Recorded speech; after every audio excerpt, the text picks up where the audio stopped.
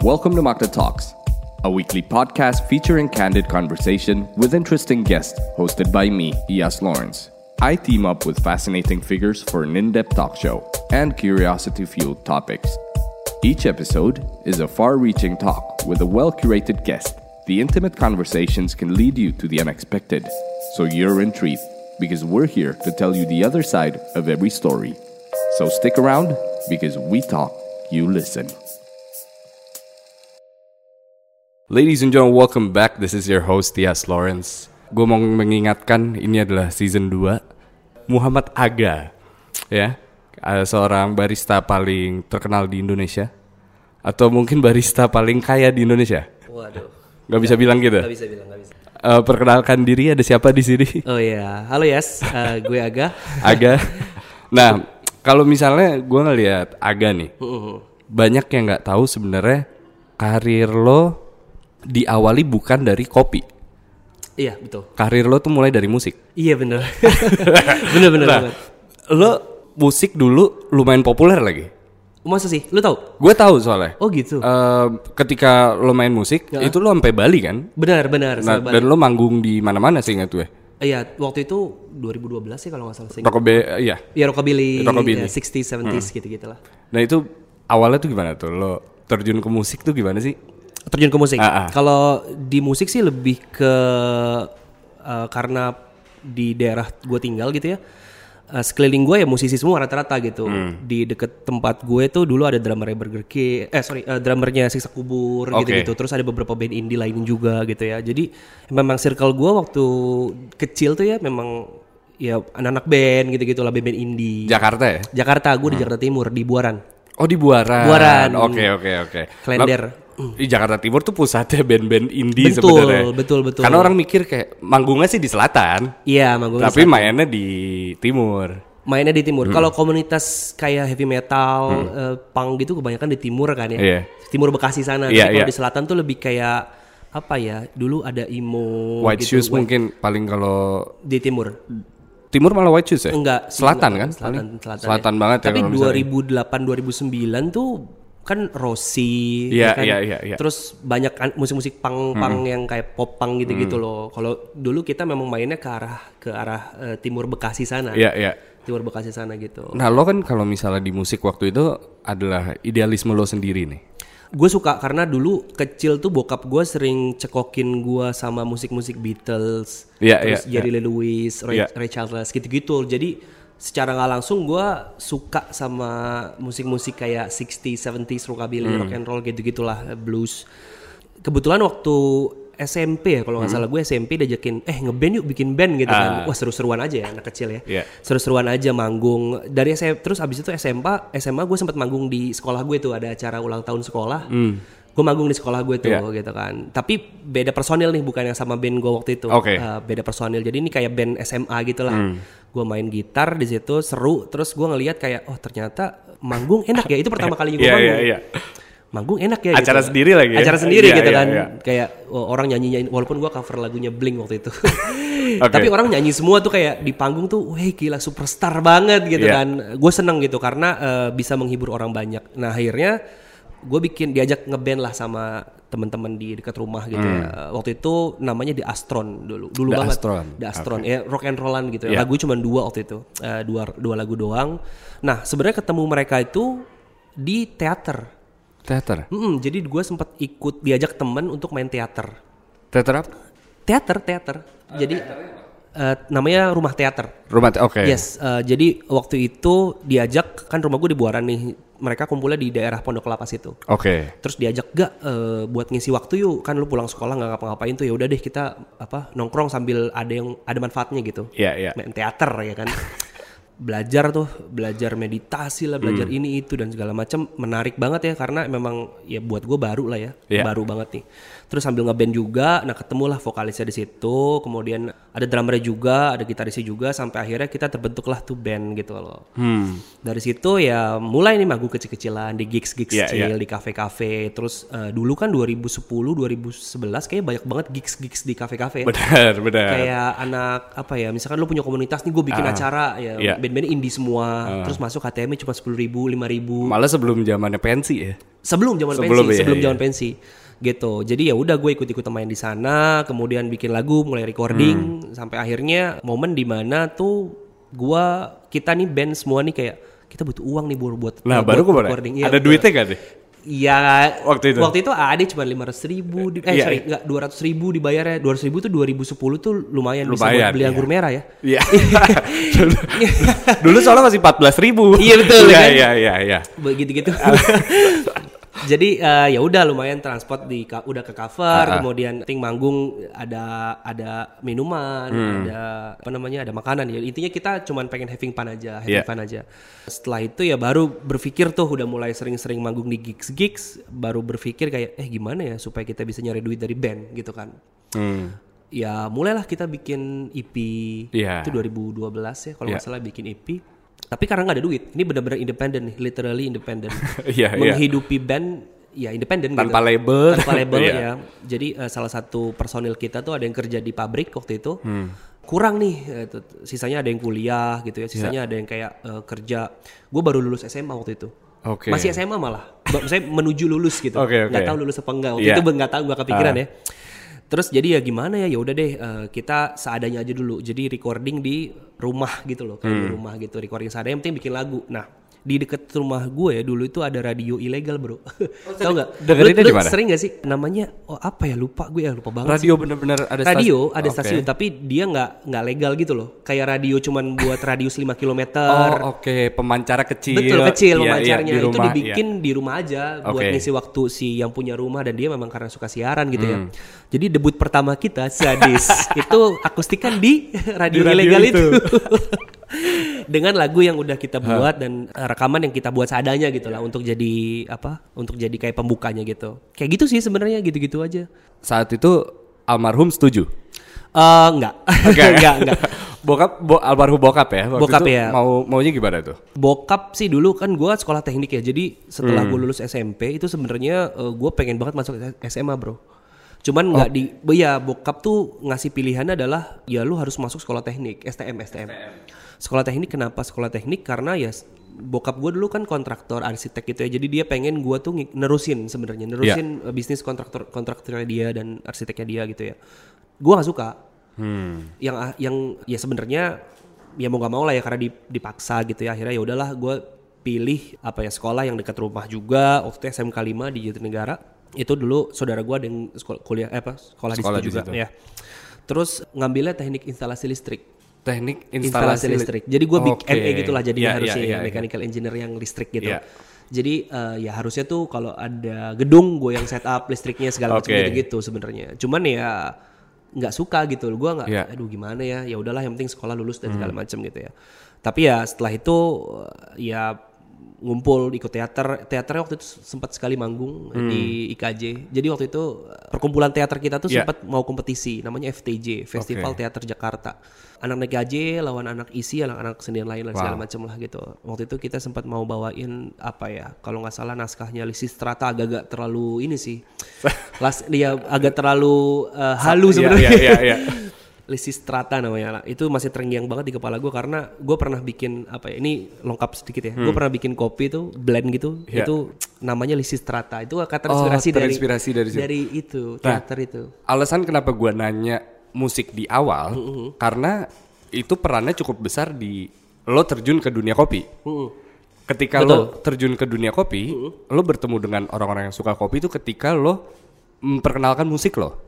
Enggak, sebenarnya gini. Gimana jadi karena kita berlima dulu, bandnya berlima ini butuh uang untuk recording, akhirnya gue memutuskan untuk kerja. Gue memutuskan untuk kerja, di mana manajer band gue dulu itu dia pacaran sama manajer kafe.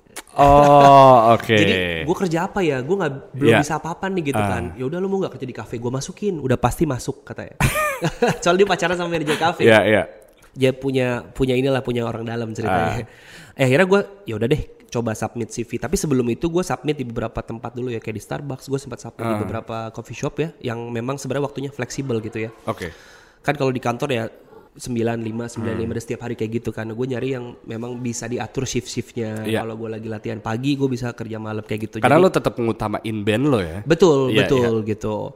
Jadi ya akhirnya gue ambillah tawaran itu sampai di mana ya gue dipanggil interview dan udah kamu interview cuma sekedar oh iya kamu temennya Bobby ya. Oh iya. Ya udah besok langsung kerja. Yeah. Wow, ini kayak interview terpendek yang pernah gue alami dan nggak pernah interview juga sebenarnya.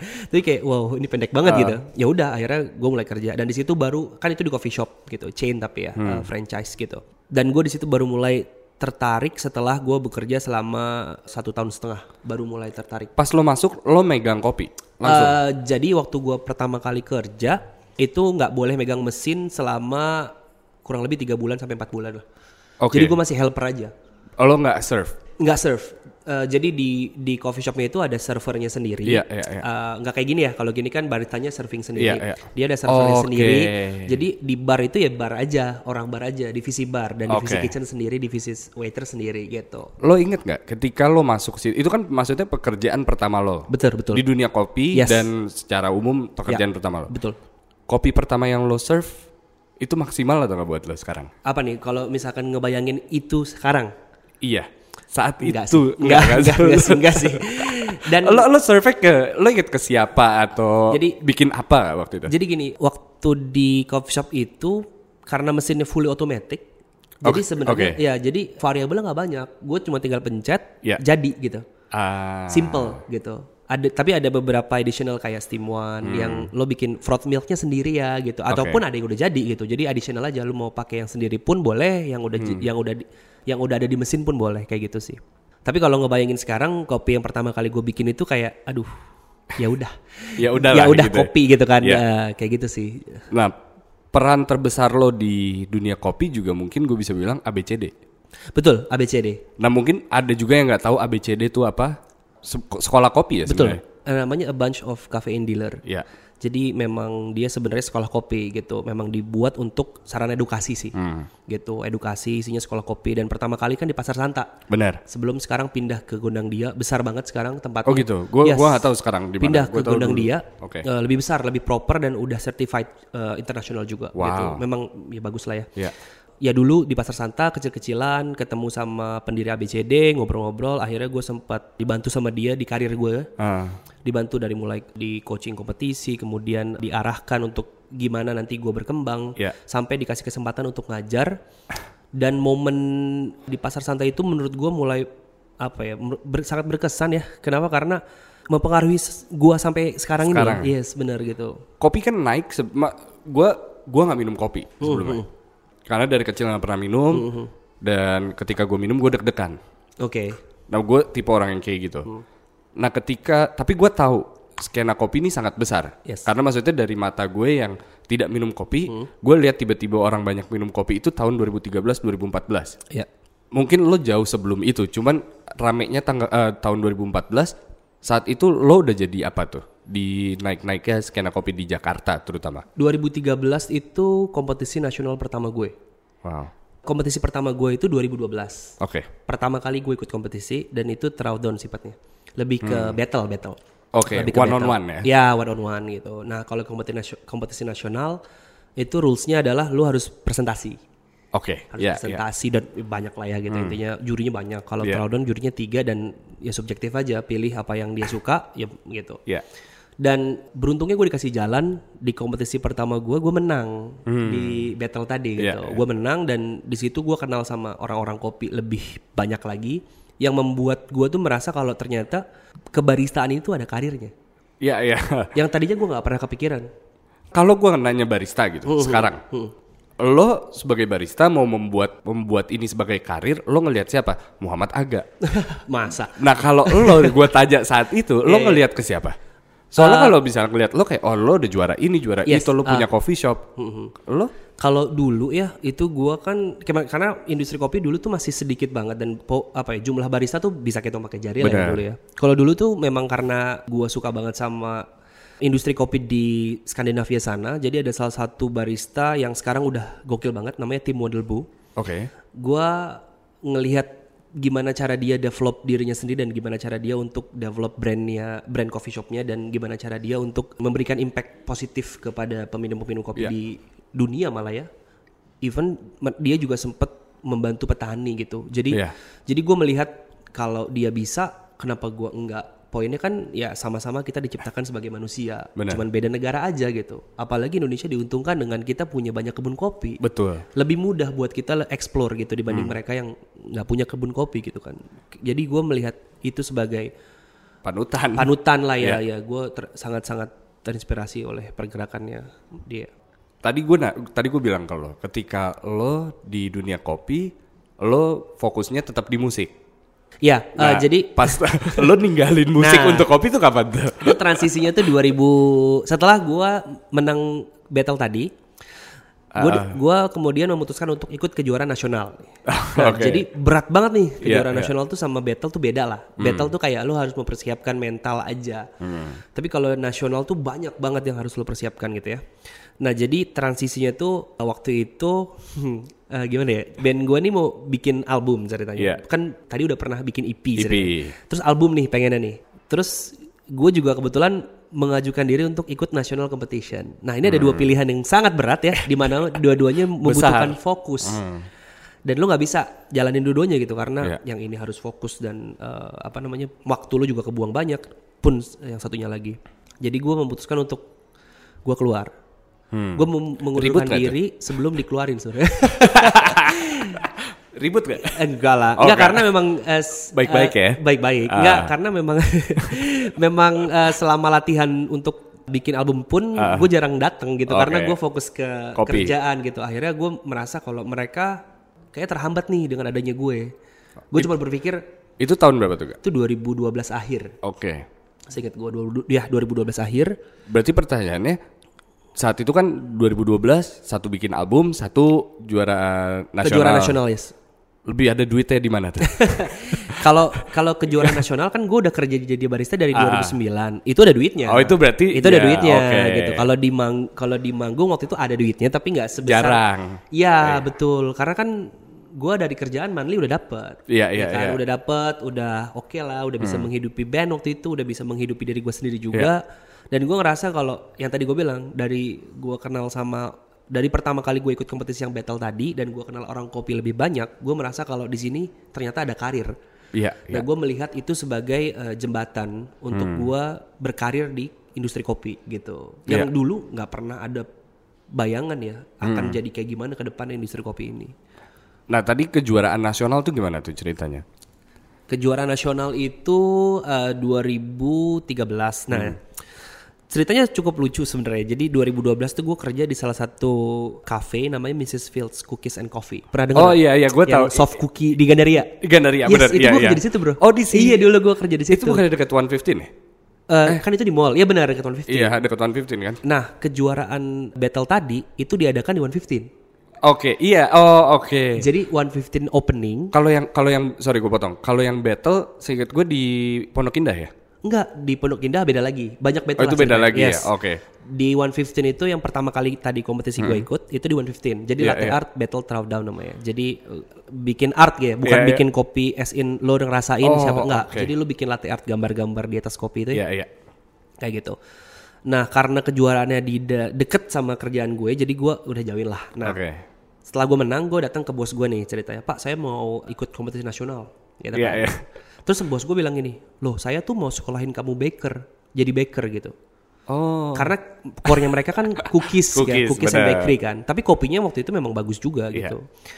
Jadi gue ngerasa loh kok jadi berubah arah gitu kan. Enggak Pak, saya masih mau mendalami kopi, gue bilang gitu kan. Akhirnya nggak disetujui, pun gue keluar. Karena nggak disetujui. Iya oke. Ya karena gue waktu itu lagi seneng-senengnya. Iya. Gimana sih lo tau kan lagi suka banget sama sesuatu, udah gitu tuh kerjaan lo gitu ya. Terus kayak lo pengen berapi-api, pengen kompetisi karena lo tahu impactnya kompetisi itu banyak banget ya value-nya. Jadi gue ngerasa kayak gue harus ikut nasional gitu. Itu 2013 ya, masih muda banget tuh gue. Terus kalau pikir-pikir 2013 tuh 6 tahun lalu ya. 6 tahun lalu ya, 6 tahun. Gue kekeh mau ikut sampai akhirnya nggak diizinin sama Mrs. Fields itu. Akhirnya gue keluar, baik-baik keluarnya gitu. Dengan gue bilang sama dia, maaf saya mau ikut kompetisi, kalau tidak mensupport ya better saya cabut cari orang yang mau support saya gitu ya. Jadi gue ketemu sama orang di exhibition, dia punya coffee shop di Fatmawati sini, namanya Get Back Coffee. Oke. Jadi memang nggak terlalu terdengar coffee shopnya, tapi itu punya arsitek. Ada 3 lantai, lantai 2 sama lantai 3-nya itu tempat kantornya dia, bawahnya tuh hobinya dia sebenarnya. Coffee shop itu. Jadi dia hobi kopi, musik, sepeda dan apapun yang semua tuh kayak sama gue tuh kok nyambung ya, paham nggak? Lu ngomongin musik, dia punya vinyl. Jadi setiap malam tuh kayak lu dengerin musik-musik yang beda dari vinylnya dia. Terus ngobrol soal musik dia paham. Abis itu kopi juga sama, dia lagi baru banget bikin coffee shop di bawah kantornya yang dia sangat seneng banget jamu orang datang gitu ya. Dan dia nggak mungkin serving sendiri kan, karena dia harus kerja di atas. Jadi dia nyari orang yang bisa dipercaya supaya bisa jalanin coffee shopnya. Nah ditawarin lah untuk mau nggak gue support kompetisi tapi lu jagain tempat gue. Barter aja. Support kompetisi itu maksudnya apa nih Kak? Jadi kompetisi itu soalnya gue gak tahu apa lo bayar atau gimana? Jadi kompetisi itu lu butuh support tuh bentuknya adalah finansial juga pasti gitu, karena lu butuh uang untuk lu beli kopinya, untuk lu latihan dan segala macam, plus tempat juga. Jadi lu harus ada tempat untuk latihan. Kan kalau lu nggak ada tempat untuk latihan nanti lu bingung gitu gimana flow-nya dan segala macam gitu. Dan supportnya tuh misalkan kayak dia membantu kita untuk membawa nama, bukan? Bisa bawa nama, boleh bawa nama, boleh independen, boleh bawa nama gitu. Jadi waktu itu gue pilih untuk independen karena dia juga nggak mau dibawa namanya. Intinya poinnya, lu independen, gue support di cafe gue, tapi tolong bantu gue untuk running coffee shop gue. Jadi ya udah, gue disupport nih, daftar, bayar nih, dibayarin. Kemudian gue butuh kopi ini dibeliin. Kemudian kayak gue butuh orang yang bisa gue ajak sharing, dipanggilin temennya yang udah jago gitu ya, diskusi lah di sana. Kemudian, siapa orang baik ini Kak? Ada namanya Pak Zamzam dan Pak Gani. Mereka tuh masih ada kok sekarang coffee shop di Get Back. Itu juga sangat berkesan selain ABCD tadi. Perannya besar ya. Karena gue ketemu partner gue Smith itu sekarang di situ. Di Get Back itu. Nanti lah kita. Jadi poinnya kayak gitu. Makanya gue rela meninggalkan kerjaan gue yang lama demi kompetisi sebenarnya. Jadi banyak banget yang dikorbanin bro. Ini pertanyaan gue nanti, tapi gue gak sabar untuk bertanya sekarang nih. Lo mengikuti kejuaraan atau kompetisi itu banyak nih Kak? Ada sampai sekarang nih? Sampai sekarang. Oh sering kan? Hampir setiap tahun lah. Dan juara dunia juga pernah? Kejuaraan dunia ya? Kejuaraan dunia pernah. Pakai baju pink ya? Tapi gak juara bro. Itu gak juara ya? Tapi sempat nyampe final kan? Enggak. Yang 5 finalis? Bukan, itu tahun ini. Itu tahun ini? Barista juga dari Indonesia juga. Top 6 ya, dia juara 4. Jasin. Gue itu waktu itu posisinya 17. Oh 17. Ya karena gue melakukan kesalahan yang sangat besar sih di kompetisi. Itu kan videonya ada tuh di YouTube. Iya benar. Itu bagian mana tuh yang menurut lo salah? Nah kalau lu ngelihat di YouTube itu kan mungkin bagus-bagus aja ya, flow-nya oke-oke aja ya. Tapi sebenarnya gini, di kompetisi itu ada rules di mana lu harus menyelesaikan semuanya dalam waktu 15 menit. Iya. Nah waktu gue adalah 15.58. Jadi satu detik lo dipotong 1 skor. Itu kesalahannya di situ. Karena ya faktornya banyak. Pertama, ya gue nggak tahu ya. Ujiannya ada aja bro di sana. Jadi waktu latihan tuh gue nggak pernah overtime. Selalu di bawah 15 menit, 14.48, 14.50 dan segala macam. Tapi waktu nyampe sana, itu gue mungkin terlena dengan vibes-nya ya kan, Amsterdam kan, asik banget nih gitu kan. Terus ketemu teman-teman barista dari mana-mana. Preparation di backstage gue merasa pede gitu kan. Sampai di mana waktu hampir masuk ke panggung, timer gue mati gitu. Jadi gue bawa timer sendiri. Yang dimana timer itu gue taruh di atas meja untuk membantu gue melihat waktu sebenarnya. Iya. Takutnya gue miss sama waktu, gue bisa ngeliat timer gue. Gue gak tahu ya. Gue mungkin pertanyaan bodoh, tapi gak boleh pakai HP berarti. Boleh. Untuk timer. Tapi itu kayak selisihnya cuma 30 detik sebelum lu naik panggung tuh mati. Itu gimana tuh kayak handphone gue disimpan di teman gue gitu. Dipakai untuk ya foto-foto gue gitu lah, ada dokumentasi lah ya gitu. Jadi gue nggak bawa apa-apa di kantong. Boleh pakai HP sebenarnya. Nah dari situ gue udah mulai panik gue, nggak ada timer kan. Kemudian waktu gue latihan, meja gue tuh di latihan Indonesia ya, mejanya tuh ukurannya 1,8 meter. Nyampe di sana itu 2,4 meter. Iya itu panjang sih, gue ngeliatnya emang panjang. Jadi flow gue tuh lebih jauh kan, lebih lama dan lebih jauh gitu. Nah kemudian waktu gue latihan pun jarak antara meja 1 ke meja 2 tuh deket banget gitu. Nah ini jauh gitu dan gue nggak bisa rubah. Bukan nggak bisa rubah sih sebenarnya. Waktu itu pas ditanya mau udah bener belum setupnya kayak gini, udah bener tapi dari jauh ngeliatnya nih gue. Pas deket kok agak jauh ya, dan kalau harus mindahin gue harus mindahin sendiri, nggak mungkin. Itu kesalahan juga sebenarnya karena gue nggak detail. Nah ya pokoknya itulah ya. Ya intinya gue kasihkan presentasi, timernya di belakang nih, timer panggung. Jadi pas gue udah selesai presentasi, udah time, pas gue lihat, wow 15:58, gue langsung kayak dan itu kepotong 58 poin. Dimana gue turun dari posisi 8 turun ke 17. Nah pertanyaan gue tadi adalah, setelah lo mengikuti banyak kompetisi kejuaraan, intinya untuk apa sih Gat? Karena lo rela cabut, rela ninggalin band, rela. Awalnya tuh gue penasaran, awal banget ya, awal ikut kompetisi gue penasaran sebenarnya kok ada ya kompetisi untuk tukang kopi, paham gak sih maksud gue? Iya gak sih, kayak kalau kompetisi nyanyi, kompetisi musik itu kan ya udah. Sekarang sih kalau orang bilang kompetisi barista udah oke ya, maksudnya oke fine gitu. Tapi 2012, 13 betul. Kayak apaan gitu. Sebenarnya kompetisinya sendiri itu pun nasional udah dari tahun 2006. Udah lama. Gue juga nggak tahu itu. Saat itu juga gue nggak tahu gitu. Saat itu juga gue nggak tahu, dan waktu gue masuk ke industri dan kenal sama beberapa orang senior lah ya. Iya kita ada kompetisi nasional. Hah? Kompetisi nasional? Nanti yang menang akan dikirim ke kejuaraan dunia. Wow, gue bilang, wah ini mimpi gue ya. Dimana gue bisa membuktikan ke orang tua gue kalau gue kerja jadi barista pun gue bisa membanggakan dia gitu. Poinnya kalau gue menang, gue compete ke kejuaraan dunia kan. Intinya kayak gitu. Jadi awalnya sih sebenarnya lebih kayak penasaran dan ambisius banget. Anaknya ambi banget. Ambisius banget. Jadi kompetisi nasional pertama gue itu gue mendapatkan hasil yang sangat bagus sebenarnya di regional Jakarta. Karena Indonesia ini sangat besar, banyak pulaunya ya. Jadi di Indonesia ini dibikin 5 region waktu itu. Ada 5 kota besar, Jakarta, Surabaya, Yogyakarta, Bali dan Surabaya. Gitu. Di antara itu lo terbaik? Enggak, jadi di Jakarta, jadi masing-masing region itu bikin regional competition dulu. Nanti kan kepilih satu. Nanti kepilih sekitar 24 dari semuanya, dari 5 region untuk tanding di nasional. Gitu. Nah gua waktu itu di Jakarta dari 75 peserta itu nomor 1. Gua gak expect apa-apa sebelumnya.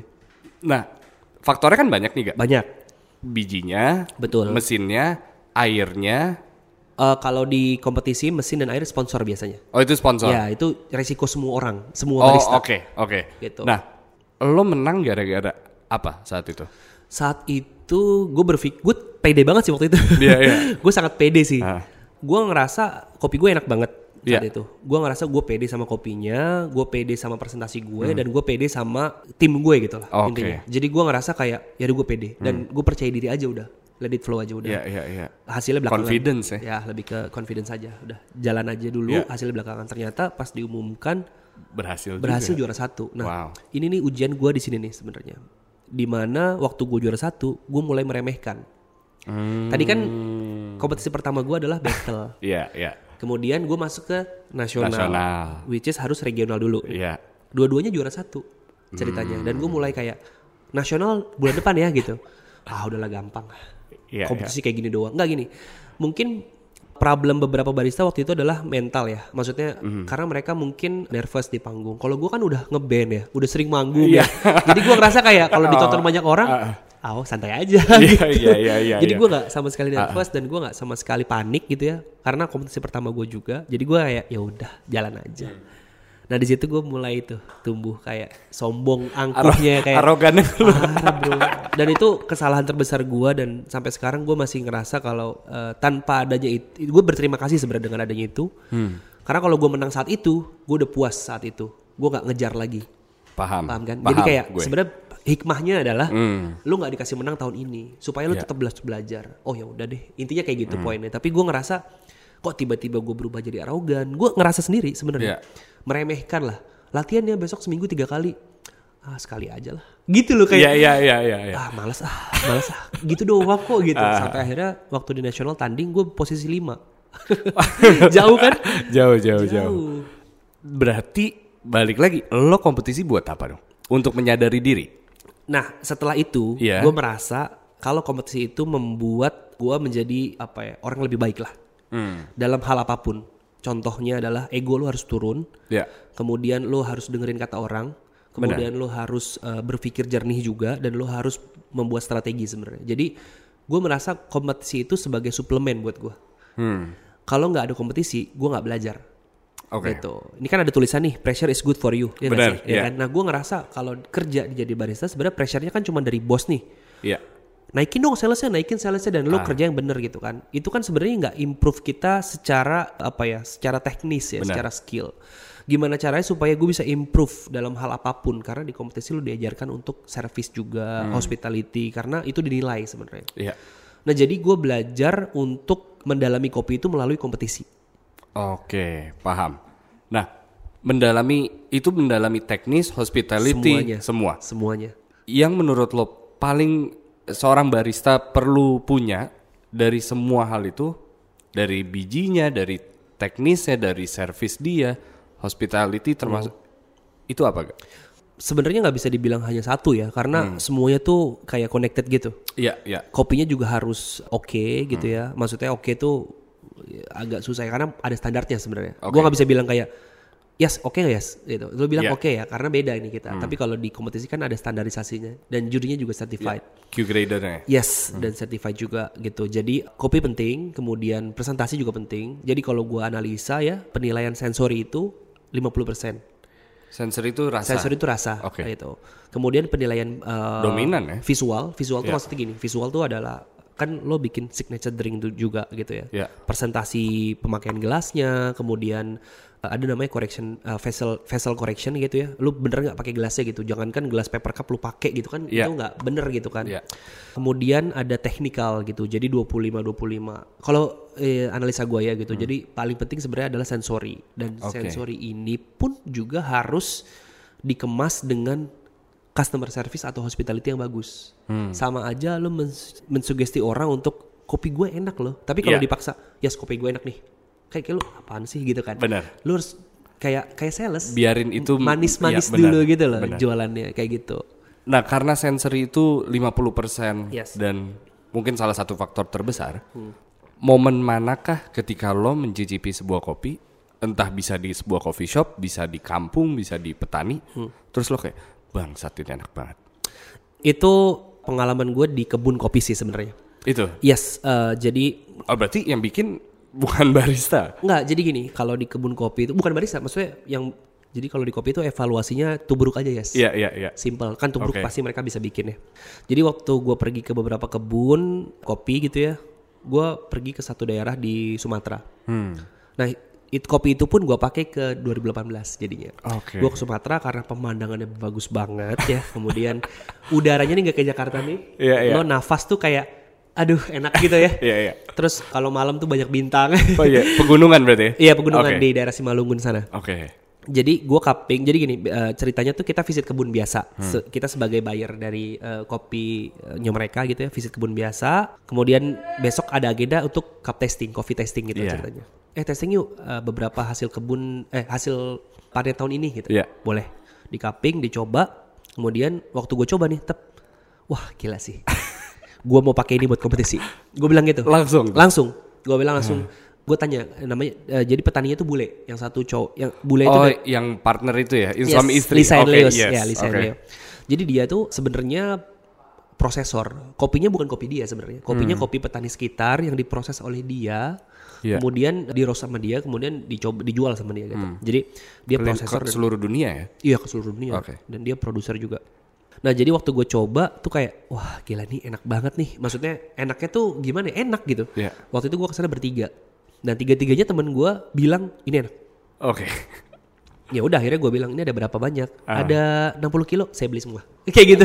Saat itu juga. Karena gue nggak pengen nanti kirim sampel lagi ke Jakarta. Ribet. Berubah dan takutnya saat itu juga gue beli gitu. Jadi ya udah untuk secure semua. 60 kilo berarti lo bawain gimana nggak? Oh enggak. Jadi nanti dikirim. Tetap dikirim. Karena mereka belum packing. Gue kira lo seambisius itu kayak udah gue ambil sekarang gitu. Tapi gue bawa dulu 5 kilo ke Jakarta untuk gue evaluasi lagi lebih jauh. Karena kan waktu itu kan mereka evaluasinya hanya tubruk aja. Benar.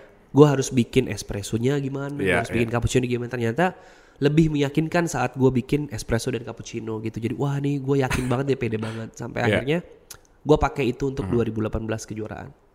Wow. Dan hasilnya? Juara ya. Jadi gue orang satu-satunya yang pakai kopi Indonesia. Wow. Di 2018 ya. Menjadi juara dengan skor tertinggi juga waktu itu. Pertanyaan gue sama kayak di luar tadi. Lo sering kali ke luar negeri atau berkompetisi membawa nama Indonesia. Iya. Ya. Indonesia. Membanggakan negara yang penuh dengan bermacam-macam kopi. Betul. Membawa nama Indonesia lah kurang lebih. Betul. Dan tujuannya sangat positif gitu. Lo membawa nama negara, tetapi pertanyaan gue adalah negara membawa nama lo nggak di industri kopi ini? Gak tahu ya. Enggak, karena gimana ya kalau adakah supportnya? Support sih waktu kompetisi barista 2008 di World Barista Championship 2018 gue sempat komunikasi sama Backcraft untuk minta dukungan finansial karena kita harus bayar sendiri bro. Jadi waktu gue berangkat ke sana itu lumayan besar cost-nya karena itu lo bawa atas nama kopi sendiri ya saat 2018. Iya. Berarti ya mau nggak mau ujung-ujungnya lo juga. Iya, semua biaya cover sendiri gitu. Jadi memang asosiasi ini hanya memberikan akomodasi untuk gue aja sebagai peserta dan penginapan selama 3 hari waktu itu. Jadi gue nggak mungkin dong datang ke sana itu 3 hari kan gue harus latihan dulu di sana dan segala macam. Intinya kayak gitulah ya. Sempat minta dukungan sama Backcraft dan mereka sempat memberikan bantuan tapi prosedur mereka sangat sulit ya karena lo harus mengajukan 4 bulan sebelum dan segala macam ya. Jadi waktu itu sempat ya udahlah gitu, lupakan gitu. Tapi kalau peran pemerintah yang lain sih kayaknya sih belum kelihatan ya. Kalau gue merasa mungkin di daerah-daerah atau di industri hulu ya itu lebih terasa karena petani-petani itu sering banyak dibantu oleh pemerintah gitu ya. Tapi lagi-lagi permasalahan timbul setelah bantuan itu datang. Biasanya pemerintah hanya memberikan bantuan sebagai SOP mereka aja nih. Gue kasih bantuan berupa finansial. Bisa finansial, bisa juga alat biasanya. Oh iya, masuk akal. Oke. Ini gue denger cerita dari Papua contoh ya. Ada satu dari Bank Indonesia atau pemerintah lah. Pokoknya pemerintah lah yang ngasih bantuan sebesar 2 miliar ke petani Papua. Ujung-ujungnya sama petaninya dibeliin mobil. Fortuner apa dan sebagainya. Kan jadi alokasinya jadi bukan untuk kebutuhan ya karena nggak dikasih edukasi. Ini saya dari pemerintah memberikan bantuan 2 miliar untuk ya kan harusnya dikontrol ya, di maintain ya. Maksudnya duit itu dipakai dengan baik atau enggak. Dan di beberapa tempat ada yang dikasih alat. Contohnya di Bali waktu itu. Gua sempat ke daerah Plage. Lebih masuk akal dong tapi. Kenapa? Alat iya. Nah, masalahnya adalah sama. Setelah dikasih alat ditinggal. Nggak dikasih tahu cara pakai alatnya seperti apa. Akhirnya tuh alat waktu gue dateng karatan. Kemudian ini alat mahal loh, bisa ratusan juta. Kenapa nggak dipakai? Saya nggak tahu mas cara pakainya. Oh ya bukan salah bapak. dan juga beberapa program pemerintah biasanya gini. Ini menurut gue agak sedikit motong supply chain takutnya. Jadi petani dikasih alat mesin roasting. Si paham tuh. Nah sebenarnya gini, daripada kamu jual biji mentah. Roasting aja bisa lebih mahal kan, value-nya bisa lebih tinggi dan margin kamu bisa lebih besar. Nah jadi dia motong supply chain bro, yang harusnya petani fokus dengan kebun aja. Terus roastingnya orang lain. Betul gitu. Ada juga yang kayak gitu. Lo juga roasting kan? Gue juga roasting gitu. Bukan gue gimana. Nggak maksudnya gue berpikir kalau supply chain ini harus dijaga. Jangan sampai petani ini mengambil. Misalkan contoh gini, teritorial kita di hilir apa? Dari mulai roasting sampai serving. Jangan sampai petani ini masuk ke teritorial hilir. Nanti kalau mereka terlena dengan, wah ternyata duitnya lebih besar di sini. Ujung-ujungnya nggak ada yang fokusnya ke hilir, nggak ada yang bertani. Iya, kayak gitu. Jadi mereka harus difokuskan untuk menjaga kebunnya dan merawat kebunnya, pun memberikan dampak positif ke alam. Setahu gue peran lo cukup besar untuk mengedukasi ke petani. Di mana? Di hilir. Enggak, di petaninya langsung kan? Iya, karena lo sering terjun juga kan? Terjun gue ke petani itu sebenarnya gue nggak ngajarin dia. Sebenarnya kita lebih ke diskusi aja. Diskusi gini, petani kita itu biasanya kalau jual kopi berdasarkan apa nih? Kan gue tanya kayak gitu. Awal mula pertanyaan gue adalah dengan pertanyaan seperti itu, lo dapat harga 80.000 dari mana? Kebanyakan dari mereka bilang tetangga saya jual 80.000, ya saya jual 80.000 dengan kualitas yang berbeda. Dengan ibaratkan misalkan rasa yang berbeda gitu. Kan kopi itu unik ya. Tumbuh di dataran lebih tinggi 100 meter aja itu rasanya udah beda. Gitu kan. Atau di desa sebelah dengan desa sebelah rasanya beda. Mungkin tanah dan alam ya. Jadi mereka tuh nggak punya dasar untuk jualan itu. Nah makanya gue melakukan yang gue sebut direct trade ya, ala Indonesia itu untuk ibaratkan benerin lah sistem jual beli. Itu. Pertama tujuan gue untuk jaga supply juga. Benar. Yang kedua tuh supaya ada mutual benefit.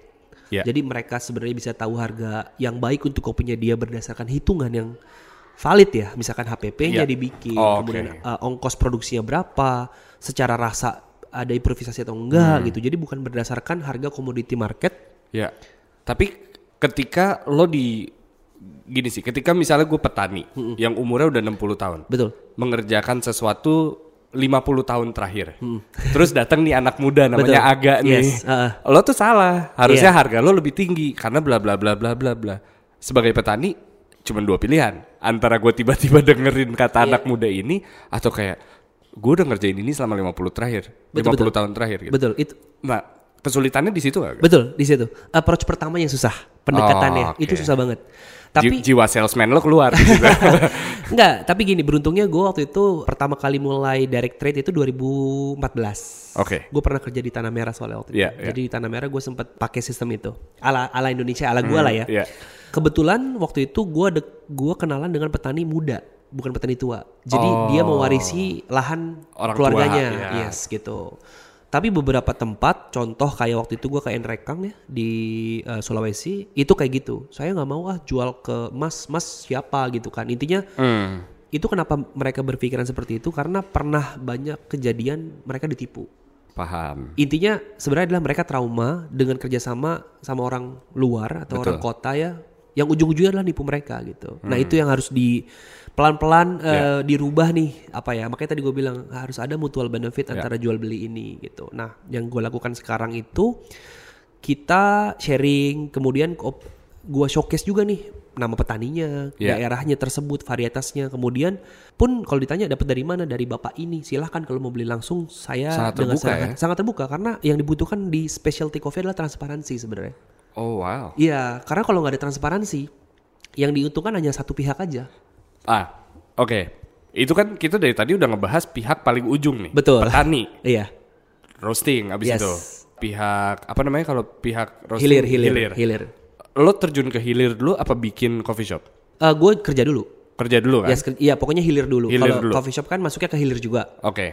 Nah, ketika di hilir, peran hilir tuh sepenting itu untuk diedukasi juga nggak? Sama sepertinya lo mengedukasi petani. Penting. Kalau di hilir itu ada istilah namanya movement atau fase nih. Fase. Nah, lo pasti tahu lah ya impactnya kalau industrinya mulai berkembang pasti ada impact negatif. Ada dampak-dampak positif juga gitu. Ya, contoh simpelnya waktu apa ya? Waktu ada, gue inget banget nih waktu itu kan gue suka naik gunung juga ceritanya. Jadi waktu ada film 5 cm ya, setelah film itu kan banyak yang naik gunung. Itu dampak positifnya adalah banyak orang yang mulai mengenal profesi itu. Negatifnya sampah banyak di mana-mana bro. Dan itu kan menjadi tanggung jawab siapa, ya kan? Itu sebenarnya di kopi juga kayak gitu. Setelah booming, berat gitu ya. Dampak positifnya adalah industri kopi mulai berkembang, barista mulai banyak, sharing session mulai banyak, edukasi mulai terbuka dan semuanya ya. Tapi ada dampak negatif juga, mulai dari attitude baristanya yang tidak, ya kan ya. Dia tahu kalau ternyata barista tuh sekarang dibutuhkan. Gua pasang badan. Mulai dari tinggi, mulai dari attitude yang gak baik gitu ya. Dan konsumen juga sebenarnya harus diedukasi. Ini problem menarik sebenarnya. Nah ini gue mau ke sana nih. Dari petani ke hilir ke coffee shop. Betul. Ujung-ujungnya kan lo nge-please satu orang. Ngerti gak sih maksudnya? Betul. Satu orang yang duduk di meja minum kopi lo gitu. Nah ini perannya gede juga nih kan? Besar. Lo saat kayak gitu, is it worth it untuk lo memuaskan satu orang ini melewati semua fase yang udah lo lewatin? Kalau bicara worth it sih harusnya memang itu tanggung jawab kita sebagai barista. Barista itu kan sebenarnya banyak orang bilang adalah ujung tombak dari supply chain. Betul. Ya kan? Cara lo serve kan. Betul soalnya. Gitu. Jadi kalau gue menganggap barista itu adalah storyteller. Kita marketing nih. Jadi semua kopi-kopi terbaik dari seluruh dunia itu di showcase di coffee shop. Yang serving siapa? Bukan petani, barista. Nah, makanya jadi barista itu sebenarnya bukan cuma hanya butuh skill, tapi teknik. Menurut gue ya, public speaking juga perlu. Kenapa? Karena lo harus tahu karakter tamu lo kayak gimana. Benar. itu kan yang banyak orang lupakan ya. Selalu sampai saat ini belajarnya teknis aja. Menurut gua penting, memang teknis betul penting gitu ya. Tapi jangan lupain juga service, hospitality kayak gitu-gitu. Nah, jadi memang salah satu tanggung jawab kita sebagai ujung tombak ya, harus memberikan pleasure ke semua orang yang datang gitu kan. Karena kalau lo nggak nge-please mereka nggak datang lagi. Let's say semua udah perfect nih. Petaninya udah oke, bijinya udah yang paling oke, hilirnya udah bagus, servisnya udah bagus. Orangnya udah siap untuk minum kopi gak nih? Nah, kalau demand ada. Demand ada? Ada. Pemahamannya? Nah gini, yang tadi gue bilang ada fase-fase nih gitu. Jadi fase-fase ini yang membuat konsumen kita juga ikutan sama trennya. Jadi kalau di kopi tuh pernah denger lah ya pernah kalau nggak salah artikel banyak yang nulis ini ya, movement di industri kopi itu ada first wave, second wave dan third wave. Ya tau lah ya. Itu juga di mana-mana di semua industri ada lah ya. Betul. 4.0 dan apa segala macam biasanya kayak gitu kan, dianalogikan dengan angka-angka seperti itu. Nah di coffee shop ini Indonesia gue melihat sih sekarang kita ada di fase third wave. Fase ya, gue nggak bilang ini third wave adalah label. Yang banyak disalahartikan sama orang adalah label. Jadi coffee shop gue nih coffee shop third wave. Nah itu kan dilabelin. Itu salah sebenarnya. Karena itu adalah fase movement gitu. Nah dari mulai first sampai third itu konsumennya juga mulai berubah nih behaviornya. Gitu. Nah di situ baru mulai adanya dari second ke third itu baru mulai adanya kedai kopi independen. Anomali, 150 dan segala macam yang fokusnya adalah mengedukasi market supaya minum kopi lebih tahu lah soal kopi yang diminum, lebih pintar soal kopinya gitu ya. Nah itu menjadi bumerang sebenarnya buat industri kopi kita sendiri. Karena mereka lebih tahu. Gini, jadi kalau di kopi itu ada istilah namanya pendekar. Gimana tuh? Pendekar kopi ceritanya. Coffee snob beda? Coffee snob. Basically coffee snob. Iya, coffee snob gitu kan. Itu kan tercipta karena industrinya sudah mulai berkembang. Benar gak ya? Iya, paham sih. Kayak di mana-mana ada ya. Ada. Nah, jadi coffee snob ini sebenarnya adalah hasil dari hasil dari kedai-kedai kopi independen yang punya mindset atau yang punya program untuk mengedukasi market. Paham maksudnya? Benar. Nah, tapi sekarang marketnya sudah teredukasi, kok dia komplain? Paham nggak? Oke. Tapi yang salah siapa gak? Nah, jadi sebenarnya ada yang salah. Kalau menurut gua itu adalah bumbu dari industri. Nah, jadi kayak orang-orang seperti itu menurut gua adalah penting. Kenapa penting? Karena kalau nggak ada dia, nggak ada nih yang menyebarkan industri kopi ini ke banyak orang. Biasanya kalau coffee snob kan kayak, aduh kopinya nggak, acidity-nya nggak enak nih ya kan, kayak gitu-gitu lah ya. Padahal sebenarnya kayak orang yang lo ajak ngomong pun nggak ngerti gitu kan. Nah, tapi kan at least lo dengerin apa yang dia ngomong. Jadinya emang kopi tuh ada acidity-nya ya. Jadi menurut gue fine aja. Nah, gue pernah mengklasifikasikan konsumen itu menjadi 3 jenis kelompok. Serius Pak? Dilabelin orang-orang. Label pertama. karena gue habis. Jadi berarti, sorry gue bilang, in a way ini adalah 3 jenis orang yang datang ke Coffee Beat. Bukan, ya bisa dibilang. Atau makna kopi. Di semua tempat. Karena waktu dari gue kerja pertama kali sampai sekarang itu gue penasaran sebenarnya kayak kok kenapa kafe ini bisa ramai, kafe ini bisa sepi, kafe ini bisa bertahan dengan regular customer dia dan begitu pun selanjutnya ya. Jadi gue merasa kalau memang harus dikategorikan nih jenis-jenis orang yang, nah lu nanti kalau buka kedai kopi lu mau nargetin orang yang mana gitu kan. Jadi bisa lebih terarah lah marketnya.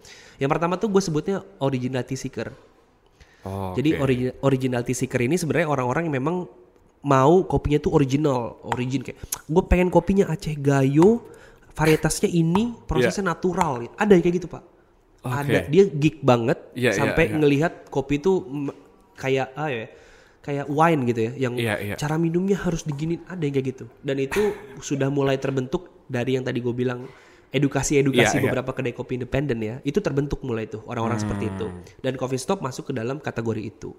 Nah, itu ada komunitasnya, kemudian ada juga wadahnya dan banyak.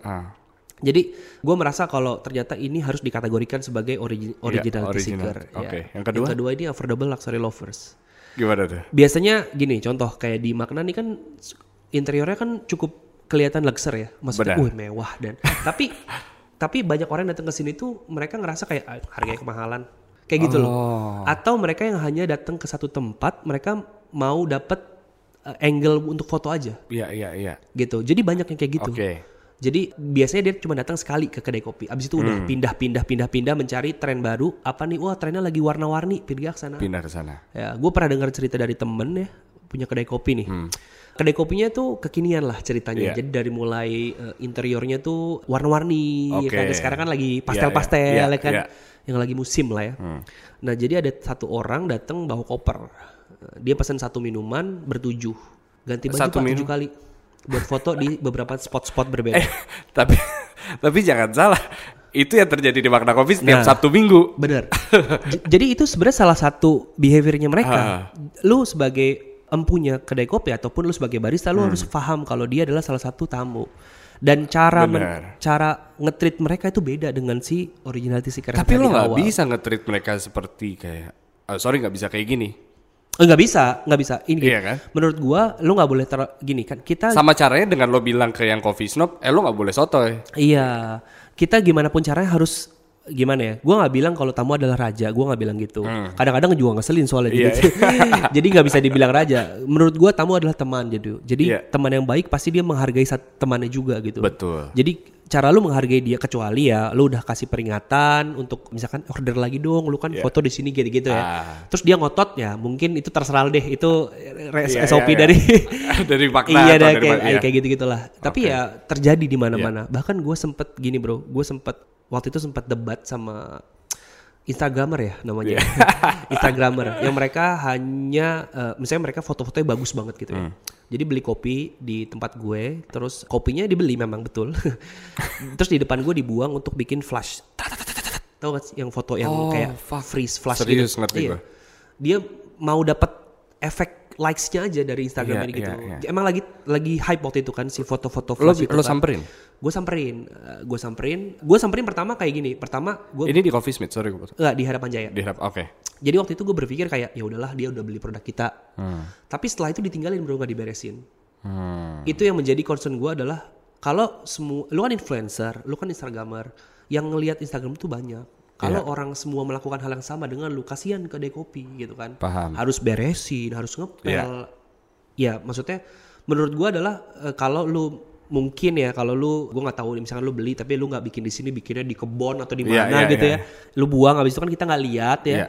Terus pun lu juga nggak beresin nggak apa-apa, karena itu ya pinggir jalan bukan tempat untuk umum ya kan. Ya terserah deh. Tapi ini di depan kedai kopi langsung dilihat banyak orang, dan ketawa-tawa foto bagus, habis itu tinggal des. Oke. Dan gue waktu itu sempat post juga di Instagram. Nyuruh teman-teman kopi untuk coba dong viralin ini sampai jangan sampai orang lain tuh melakukan hal yang sama. Benar. Gitu. Jadi itulah salah satu kategori yang tadi gue bilang di tempat tadi. Jadi mereka cuman pengen murahnya doang gitu. Cuman nggak menghargai sebenarnya proses pembuatannya. Betul. Yang ketiga? Yang ketiga tuh mass followers. Yang sekarang banyak terjadi adalah lo melihat kopi ini sebagai tren.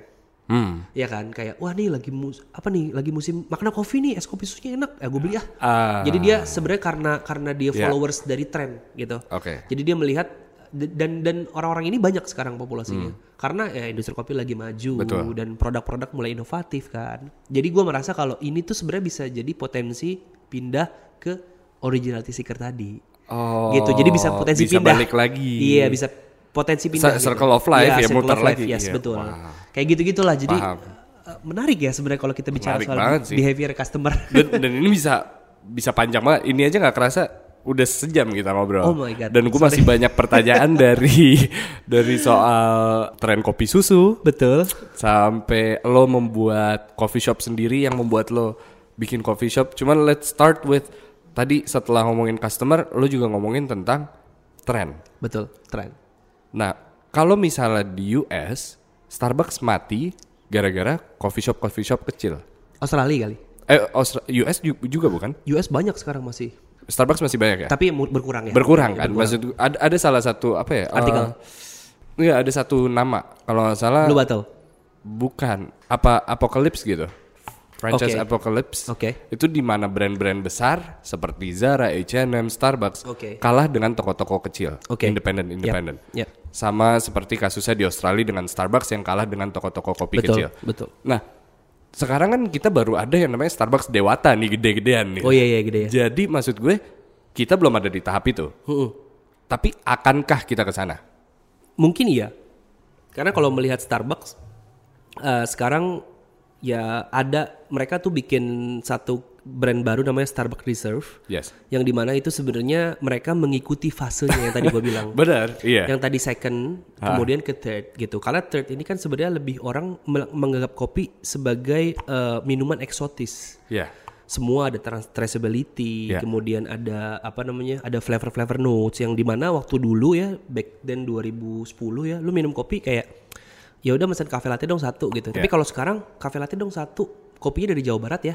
Kan udah ada mulai pemahaman. Iya, pemahaman gitu. Nah, Starbucks sekarang juga pun kalau gue lihat arahnya ke arah situ karena ya mereka merasa kalau mungkin kedai-kedai kopi kecil ini sedikit tapi banyak tapi kecil-kecil. Jadi membuat mereka tuh kayak wah, gue mulai harus bikin yang gede dengan mereka sudah punya nama gitu ya. Kayak gitu. Tapi kalau di Dewata gue belum kesana sih. Tapi gue ngelihat beberapa review dari teman-teman kayak keren karena memang ada instalasinya. Dan itu kan bagian dari edukasi ke market juga gitu. Nah itu merusak kopi-kopi kecil seperti lo? Kalau menurut gue enggak sih ya. Karena kalau kita bicara Starbucks segmentasinya memang beda dengan kedai-kedai kopi seperti kita gitu. Jadi Starbucks tuh punya fansnya masih sendiri-sendiri gitu. Kalau misalnya kedai kopi susu? Nah, kalau kedai kopi susu ini adalah segmen baru yang ditimbulkan. Sebenarnya kopi susu itu kan memang sudah menjadi budaya kita ya dari setuju, itu Indonesia. Gue setuju 100%. Makanya di Indonesia itu sangat masif ya, tinggi banget gitu karena kopi susu gula ya. Itu kan dari dulu juga kita minumnya kopi susu gula gitu kan, kayak gitu. Nah, waktu dikemas dengan konsep RTD atau ready to drink dan dengan adanya ya itulah Gojek dan apa segala macam, jadi orang tuh merasa kalau ini opportunity nih buat dari sisi bisnis. Oh ya adanya Gojek, jadi gue nggak perlu ya maksudnya ada bantuan untuk delivery si produk ini karena udah bentuk jadi kan RTD. Terus gue juga buat customer gue nggak usah nunggu, harus ngantri gitu ya. Dan udah pasti gue cocok karena pakai gula gitu. Tipikal orang Indo suka manis bro. Berarti itu irrelevant dengan konsep coffee shop lo ataupun teman-teman lainnya? Kalau dibilang irrelevant sih nggak juga, karena pasti ya kalau misalkan gini contoh, gue mau beli ice white dong di Magna. Terus dia minta gula. Salah nggak? Enggak kan sebenarnya kan. Tapi sama aja gitu. Nah, kenapa ini dikemas dengan menarik? Karena pertama dari harga 18.000 rata-rata. Itu udah memberikan dia udah memunculkan nih segmentasi baru sebenarnya. 18.000 murah pak. Benar. Iya kan, maksudnya gue juga pun bisa beli berapa ya? Misalkan orang gajinya 5 juta gitu ya, dia mampu nih uang jajan 20% untuk beli kopi itu mampu gitu kan. Benar. Concernnya adalah kan, ya lu mau tuju market yang mana nih gitu, pasar anak-anak kuliahan atau apa. Dan gue melihat kalau ini adalah kesempatan untuk orang-orang nanti arahnya ke arah specialty coffee. Jadi memang ini salah satu jembatan. Setuju. Kalau gue melihat itu, kenapa? Karena lu nggak bisa maksa orang harus minum kopi tanpa gula, nggak bisa. Kasih aja mereka gula dulu, gitu ya. Nanti kalau mereka udah mulai ketagihan atau mereka sudah mulai merasa kalau kopi ini sebagai kebutuhan, mereka pasti akan lari ke sana secara nggak langsung. Bener banget. Gue bisa ngelihat cara lo menjual kopi dengan cara halus kan ya. Bukan dengan arogan seperti dulu sih. Sekarang gue ngelihat. Paham. Ya benar-benar luas banget sih industrinya. Kalau lu pikirin, dan gue bisa bilang, maksudnya gue kerja di Magna Talks berdempetan dengan Magna Coffee gitu. Gue melihat prosesnya, gue melihat orang-orang yang datang ke sini, dan emang setiap karakter dari penjual, pembeli itu beda-beda, dan dunianya sangat luas, lebih dari satu gelas ini sebenarnya. Yes, benar. Dan gue sukanya adalah karena gue suka ketemu banyak orang. Iya. Gue semenjak gue kerja di kopi, gue merasa kalau koneksi gue bertambah terus setiap harinya. Karena gue ketemu orang baru setiap hari, dan itu adalah salah satu value yang nggak bisa gue beli gitu di tempat lain misalkan gitu ya contohnya. Jadi gue sangat setuju kalau misalkan kopi ini dijadikan salah satu ibaratkan salah satu media untuk setiap orang tuh open diskusi misalkan, ya kan? Kayak gitu-gitu. Jadi ya medianya apa? Kopi gitu. Karena ya lu bicara soal kopi ya bicara soal banyak hal sebenarnya kayak gitu. Makanya gue merasa kalau kopi ini merubah hidup gue. Kopi ini membuat gue banyak teman. Udah membawa lo kemana-mana. Membawa gue kemana-mana. Jadi gue mungkin ya goal gue ke depannya adalah mungkin bisa kali ya gue punya kebun kopi sendiri kayak gitu loh. Jadi mimpinya udah ke arah sana gitu. Ya gue kan semoga orangnya terjadi lah. Gue orangnya kan suka mimpi ya, mimpi ambisius aja dulu. Juga ya. Iya, mimpi aja dulu. Pertanyaan terakhir gue nih. Tadi lo bilang, lo berharap dengan lo ada di dunia kopi membuat bangga keluarga lo. Nah, bokap lo belum sempat ngelihat lo menang kejuaraan. Iya, 2013. Belum. Karena almarhum 2013. 2013 ya betul. Ketika ada sekarang misalnya, Yep. would he be proud of what you have done? Ya, yeah, think so. Ya, soalnya cita-cita bokap tuh sebenarnya mungkin ya karena dia merasa kalau anaknya cuma satu, gue anak tunggal bro. Oh, I see. Jadi dia pengen tuh lo yang pasti aja ya ikut bokap gitu. Jadi, karena in case lo buruk gak ada yang bantuin lagi.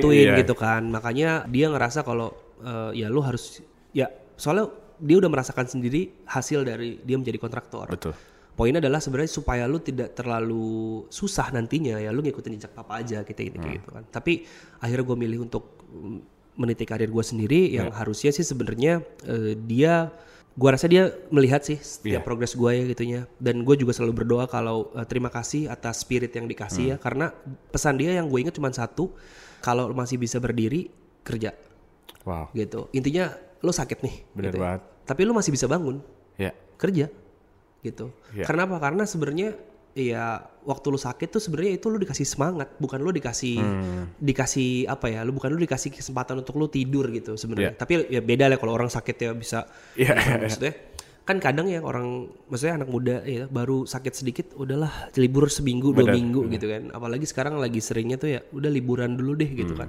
Dan gue ngerasa itu sebenarnya bumbu juga gitu. Lo kerja keras tapi kan buat apa sih sebenarnya? Buat nyenengin diri sendiri gitu. Gue pun sebenarnya buat tinggal nyenengin orang tua gitu. Dulu mimpi gue tuh naikin ibu gue umroh. Udah berangkat, udah terrealisasikan. Jadi ya gue merasa wah nyokap gue udah harusnya bang. Maksudnya gini loh. Dulu kan mungkin mereka juga merasa kalau ngapain sih jadi pelayan gitu ya. Nggak ada karirnya gitu kan. Kalau pikir-pikir. Betul. Tapi gue punya idealisme ya yang gue merasa oke, tunggu ya nanti waktunya gue akan kasih semuanya buat kalian gitu. Ya akhirnya nyokap gue udah gue umrohin, kemudian gue beliin rumah juga. Jadi poinnya tuh semua buat mereka, karena mereka yang merawat gue gitu. Ya kan, ya gimana caranya gue tinggal punya nyokap. Bokap udah gak ada gitu. Dan gue anak satu, gue gak punya kakak. Ya jadi buat apa gue nyari uang? Bener gak? Gila, gue bisa nih denger cerita kayak gini nih. Kayak you know what I mean? Karena it's very emotional dan it's the truth gitu. Betul. Dan ketika lo memimpikan karir lo setai-tai apapun, ketika lo kerja keras ya ada jalannya juga. Pasti. Gue yakin bokap gue tuh selalu jagain gue bro. Iya. Dimanapun gue berada, dia selalu pasti ada di samping gue. Jadi ya gue percaya itu aja gitu. Bener. Intinya ya udah keep going aja. Perfect. Wow. Muhammad Aga, thank you so much for being here. Sama-sama yes, thank you juga.